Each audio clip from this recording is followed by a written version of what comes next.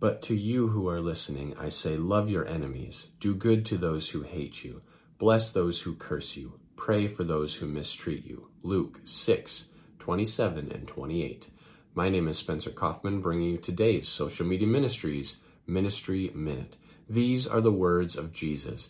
He is telling you that if you are listening, and to those of you who are listening, that you need to do good to your enemies, to love your enemies, to do good to those who mistreat you, who are mean to you. If they're mean to you, you need to do good to them. If they hate you, pray for them. If they aren't a good person, pray for them. Why? Because you are different. You are better. You are set apart.